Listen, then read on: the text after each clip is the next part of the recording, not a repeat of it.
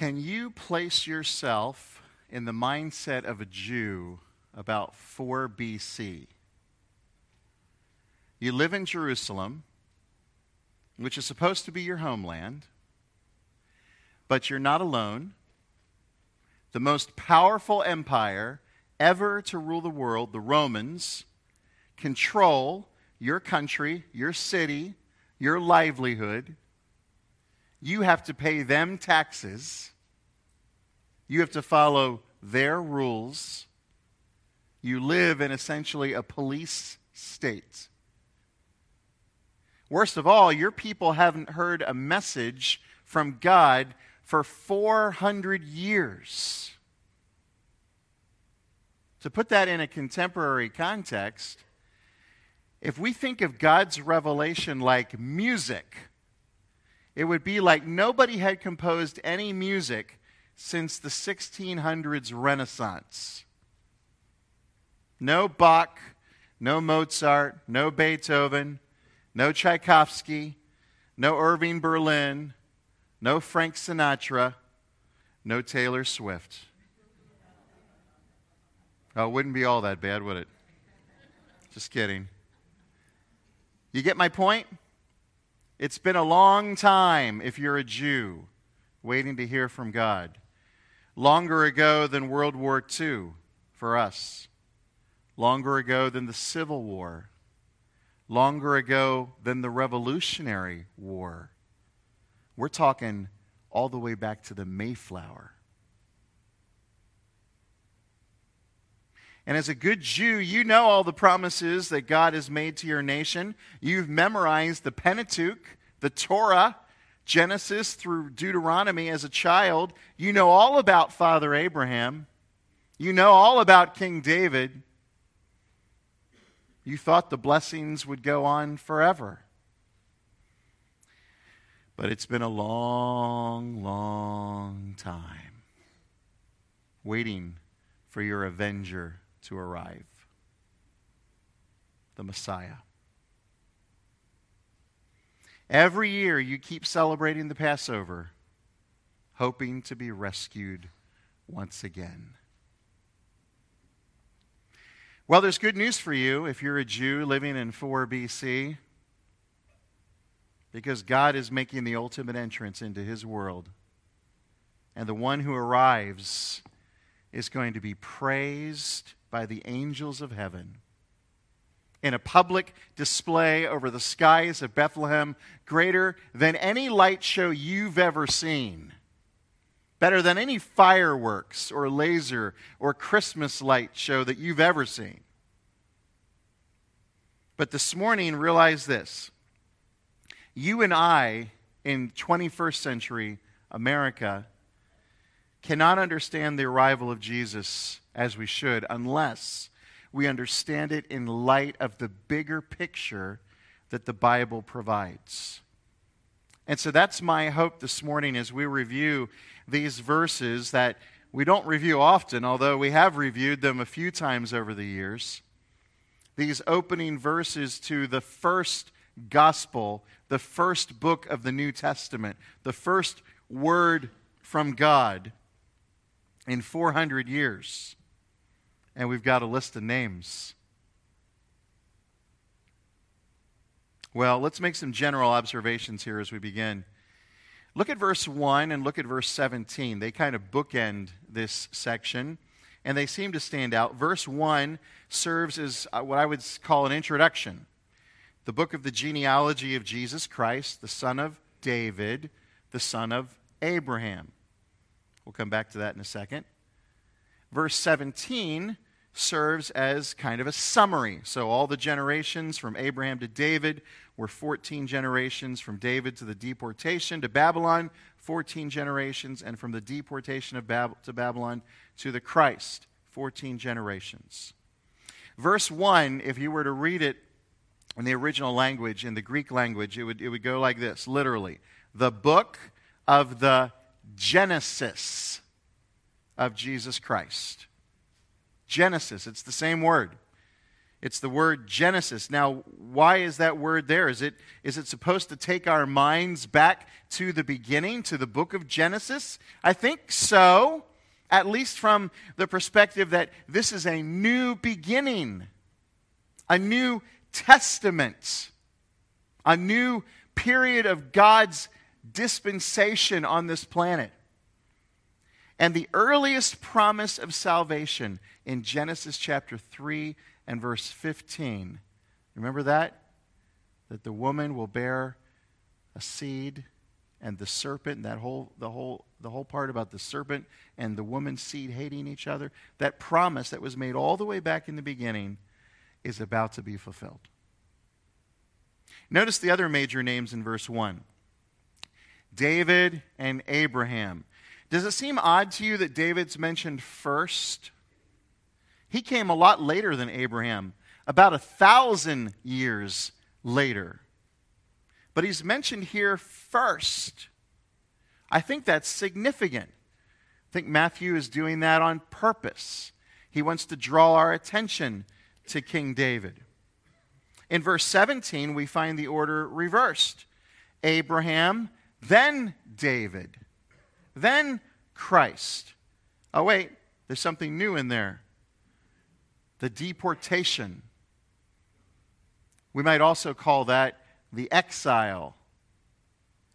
When Nebuchadnezzar destroyed Jerusalem and took the captives to Babylon, including people that you know like Daniel and the 3 Hebrew slaves, Shadrach, Meshach, and Abednego. What is the exile doing here in verse 17? This was all nice and neat until that showed up. We'll get back to that in a minute. Look at verse 17. It also explains, as Greg just mentioned, the structure of the passage, doesn't it? If you want a really nice, neat outline of this genealogy, you've got one right here. 14 generations, then 14 generations, then 14 generations. Why 14? Is it a magic number? Well, some have suggested that the 14 times 3 equals 42. I had to use my calculator on that. Which might refer to the numbers in Daniel in different ways. So there's 3 consonants in the word David in the Hebrew, a D, a V, and another D. And the vowels in Hebrew are just like little dots and squiggles and things over the consonants.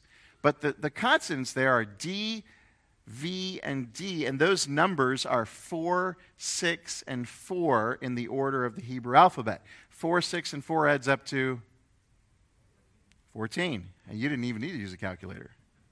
So, why did Matthew use 14 to divide the sections up? We don't know for sure. But it was fun to speculate, wasn't it? No, just kidding. So, I think it has to do with this emphasis on David and on the kingliness that is represented in all these names. Something else that's interesting to think about is that all these 42 generations that are listed here, although they go from Abraham to Jesus, they're missing generations. It's not an exact copy of the genealogy. It's not an exact set of family records. It's a selected set of family records. One author writes that Matthew, quote, is not providing us with a comprehensive list, but rather a selective list. By his selective pattern, he's underscoring his specific purpose, unquote. So, if we're going to study the genealogies for a few minutes this morning, the best way to study this is probably not to go into a biographical detail about every person in the list. That's probably not what Matthew wanted us to do. He didn't want us to take the name Joram out of the list and do a study on Joram. What he wanted us to do is thinking about why God may have included the names that he did. What purpose do they have? One example of this is found in the women that are included in this genealogy. Did you notice them? There are 4 of them, and 5 if you count Mary. It's significant because these kinds of lists in Jewish history, genealogies, do not normally include women. They weren't counted as important when it came to ancestry. It was always fathers to sons. That's how they counted it. But they're important in this genealogy, aren't they? What do they have in common? These names, we know these people, don't we? Ruth, Tamar, Rahab, and the wife of Uriah, otherwise known as Bathsheba. All of them are either Gentiles or married to Gentiles. Another despised category to the Jews. All of these women also seem to have lifestyles that were outside of what was appropriate in God's law. Ruth came from Moab, a pagan. Tamar seduced her father-in-law by dressing like a prostitute. Rahab was a prostitute. Bathsheba's adultery with King David led to her firstborn child's death and her husband's murder. What a messed up family tree, huh? Let's talk then for just a minute about some unfinished business. Think through these 3 sections of 14 generations with me for just a minute and see what they might have in common. I think there's one main idea that they all share, and that is unfinished business. Look at the sections and see if you see it too. The first section of 14 names has to do with the line of Abraham. Now hold your place here and let's go back to Genesis for a moment. I want to read 3 passages here as we think about these 3 sections. Look at Genesis chapter 12, and I want to read verses 1 through 3. Genesis chapter 12, verses 1 through 3. This was the call to Abram, back when he was called Abram, by the Lord. And this is what's also known as the Abrahamic covenant that God made with him, right at the beginning. Genesis 12:1. Now the Lord said to Abram, "Go from your country and your kindred and your father's house to the land I will show you. And I will make of you a great nation, and I will bless you and make your name great, so that you will be a blessing. I will bless those who bless you, and him who dishonors you I will curse. And in you all the families of the earth shall be blessed." All the families of the earth. It's pretty cool, huh? The second section of 14 names has to do with David. Turn over for just a minute to 2 Samuel. Chapter 7. We have a very important meeting here as well between God and King David. This is also called the Davidic covenant. 2 Samuel chapter 7. And look at verse 8.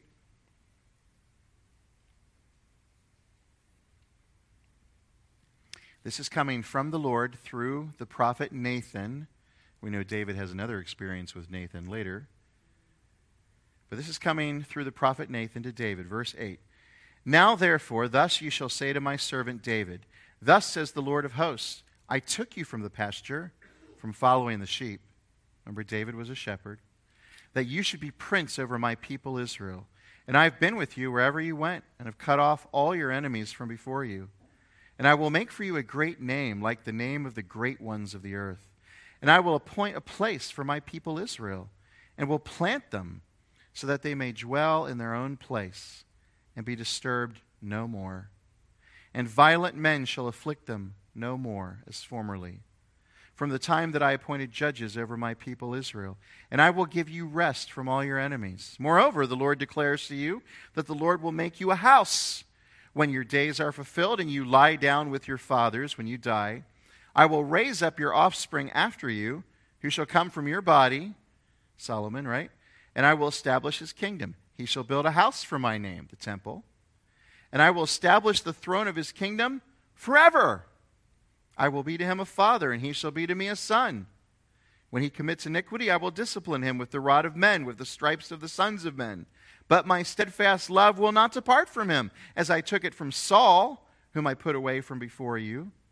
And your house and your kingdom shall be made sure forever before me."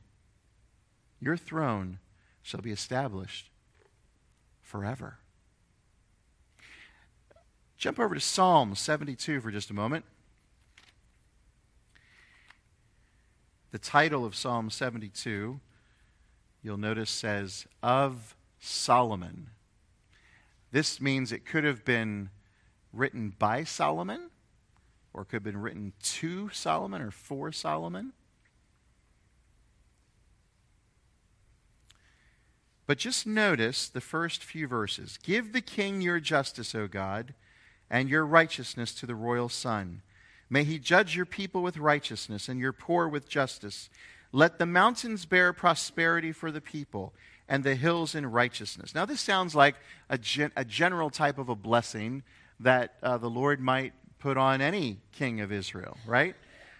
But go down a little further. Let's look at verse 5. May they fear you while the sun endures, and as long as the moon, throughout all generations.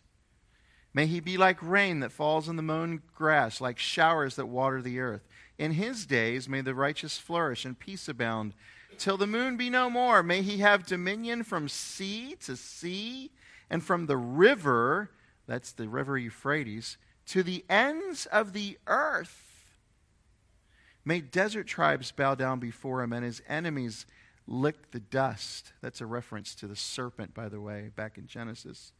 As you read through Psalm 72, you notice that he goes from talking about an earthly king to talking about something greater, something bigger. A land that goes from sea to shining sea. A land that goes from the Euphrates River to the ends of the earth. Well, Solomon never ruled over such a land. And I'm here to tell you, no king of Israel ever ruled over such a land. There's promises here that are unfulfilled.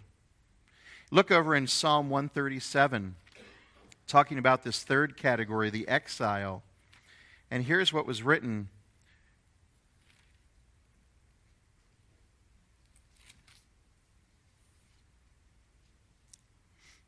Psalm 137, this is written about the time of the exile. By the waters of Babylon. That's where Nebuchadnezzar took him. There we sat down and wept when we remembered Zion. Look down in verse 5. If I forget you, O Jerusalem, let my right hand forget its skill. Look down in verse 6. Let my tongue stick to the roof of my mouth if I do not remember you, if I do not set Jerusalem above my highest joy. You know, there's a huge promise in these verses made to Abraham. In you, all the families of the earth shall be blessed. I don't see that being fulfilled before Matthew chapter 1, as I read the Old Testament. There's a huge and significant statement made to David about his kingship, his rule, his reign, that his line will go on forever. And I don't see that fulfilled either before Matthew 1. In fact, the last Israel king was taken into exile. And the exile, at least in this record that we've looked at here in Matthew, it doesn't have a resolution. We know the story. We know that the Jews returned to the land. They rebuilt the city, rebuilt the temple, rebuilt the walls under Nehemiah and Ezra and others. But they never had a true king to sit on the throne of David again from that time on. In some senses, Israel was still very much in exile, certainly spiritual exile. No king, no word from God, no hope. But God would fulfill his promises to them, not because of their righteousness, but in spite of their sinfulness. And a baby will be born. And as we go on into the passage after this genealogy, we find the name of this baby in verse number 18. Now the birth of Jesus Christ, and even the baby's name is a sign that everything is going to change, because the name Jesus, from the Hebrew word Joshua, Yeshua, means God saves. And so, brothers and sisters, what is happening at this moment in time is that Jesus, coming as the baby, is the promised son of David, who will rule on the throne forever. He is the promised seed of Abraham, who will bless all nations, all peoples. And the baby who is born in the manger is the Savior of the world. The arrival of Jesus on the world scene changes everything. Everything. It's a big deal. And by the way, can I just say this out loud, even though I know you guys know this and believe this, but let me just say it out loud for public record. It's a big deal, and it's way bigger than lights and presents and music and reindeer. And I love the festivities surrounding Christmas. But let's not allow the secular culture around us to rob us or replace the infinite joy that we have in remembering the birth of Jesus Christ. If you're going to be happy and joyful this Christmas season, don't let your happiness and joy come only from the secular celebrations. If that's what you're looking for to boost your spirits this holiday season, friend, there's something far greater, far better. And it's the birth of the baby in the manger. All right, some practical takeaways before we move into the Lord's Supper this morning. What can we learn from this genealogy that can help us today? One thing I think we see pretty clearly is that God's dealings are with actual people, not with ideal people. You know, some of you are coming into this Christmas season, whether you're here this morning or watching on live stream, and you've still got it really wrong in your head that God is going to include good people and reject all the bad people. The fact of the matter is, the Bible says we are all bad people. Some are worse than others, but we're all equally lost before God. And in the world's perspective, both the good and the bad need a Savior. God deals with actual people, not ideal people. You should be glad because you are not an ideal person, and neither am I. Only by the grace of God. Another takeaway I think we can take away from this is God uses all the messy stuff to accomplish His purpose. You don't read through this and say, oh, this is a beautifully clean and tidy, neat and organized, perfect ancestry. It clearly isn't. Which ought to be an encouragement to us, because I don't know about you, but if I examine the history of my life, it's not clean and tidy and organized and neat and perfect either. But God is bigger than all those things. In fact, He uses all of the stuff, even the messy stuff, in order to accomplish His purposes in our lives, just like He did in the life of His own Son. Something else I think we can think about this morning is that God is not operating on our timetable. Do you ever get tired waiting for the rapture? Do you ever get weary, like, is Jesus ever going to come back? I mean, it's been 2,000 years. It's one of the things that causes people to doubt the faith, the word, the promises. Well, think about this and let this help put it in perspective for you. The promise that God gave to Abraham took 2,000 years to come to fruition. Do you realize that? Abraham was 2,000 years before Christ. People said, it's never going to happen. especially in that time between Malachi and Matthew, the end of the old and the beginning of the new, those 400 years of darkness, of silence from God. And just at the right time, when we had no way of escape, Christ Jesus came, and he lived and he died for sinners. And it's been 2,000 years since he promised he would return too. But at just the right time, he will. Just as he came to fulfill Abraham's promise. God's timetable is not our timetable, but it is certain. You can depend on it. Something else to think about. The family tree of Jesus contained some who were moral outcasts or considered moral outcasts. You know, this reminds us that Jesus reaches out to those who are morally messed up, which is all of us. We're supposed to love the Lord our God with all our heart, soul, mind, strength. That's an obligation to the creator of the universe, and by failing to do that all the time, as we should, we are immoral by nature.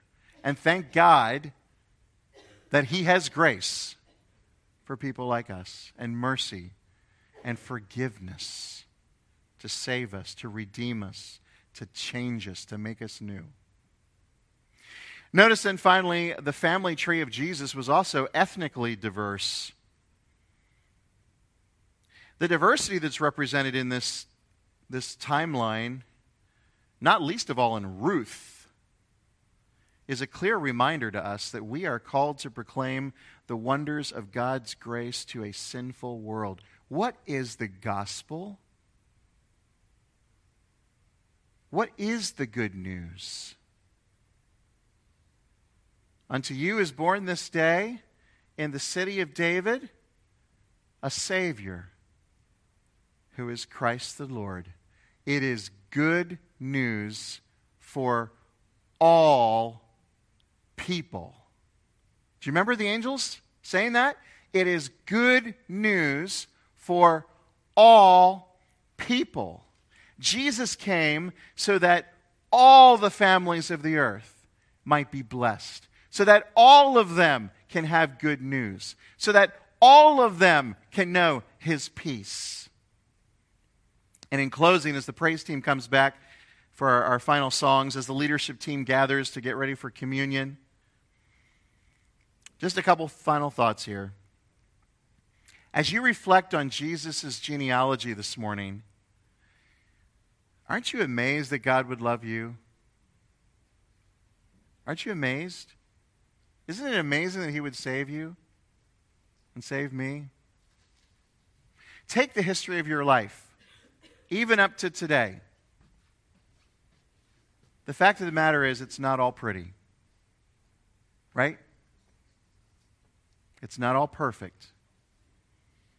It's messed up in many times, in many places. If Jesus had such individuals as his ancestors, we should not be surprised that he has such individuals as his followers. Very shortly in his gospel, Matthew will introduce us to this one who is a friend of sinners, who did not come to call the righteous, but sinners to repentance. And he is encouraging us, I think, to realize that God's purposes are fulfilled sometimes in ways that we could never imagine. And God's plans includes events that we would never desire. I know there's things I would change about this last year if I could. It's not my plans. It's God's plans. And so I can be okay with that. He's doing something through them. God's plans also include people that we might normally exclude. But with our God, the excluded are included. And aren't you glad? Because most of us in this room are Gentiles. not even part of Jesus' own people, until we became so through Jesus. Most genealogies are simply a record of deaths, but not this one. Because at the end of this one, a child is born who never dies. Well, he dies once. We're going to celebrate that. But he lives. Matthew's genealogy, I think it's helpful for us to think of it this way. Matthew's genealogy has a past, has a present, and it has a future. And even though Jesus himself never had any children, sorry, Dan Brown and the Da Vinci Code and all that myth, right? Even though he never had any children while he was on earth, he has adopted millions of them. And because of that, Abraham and David become our fathers. Matthew 1:1-17 becomes our genealogy. Do you see that? This is in your line now because you're in Christ. Your names and mine and all the followers of the Lord Jesus are added to the list. We become part of his story. What grace is that? This time of year, there's lots of talk about an important man who's making a list and checking it twice. But friends, this is the only list that you need to make sure your name is on. The list that is called the Lamb's Book of Life. And I hope that your name is on that list today. If you're here and you're not a follower of Jesus, we would love to take the time to explain to you this morning what the good news is for all people, including you. And if you would just come and see us after this service today, stop over here in the corner of the auditorium by the cubicle there to have a Bible counselor take the Bible and pray with you and explain to you how you can take those first steps becoming a follower of Jesus, or talk to any one of us pastors or any one of these men on the front row, or frankly, any Christian sitting near you. We would love to explain to you how you can become a follower of Jesus Christ. And I hope that if you're not, you will. And this would be a great season to do so, wouldn't it?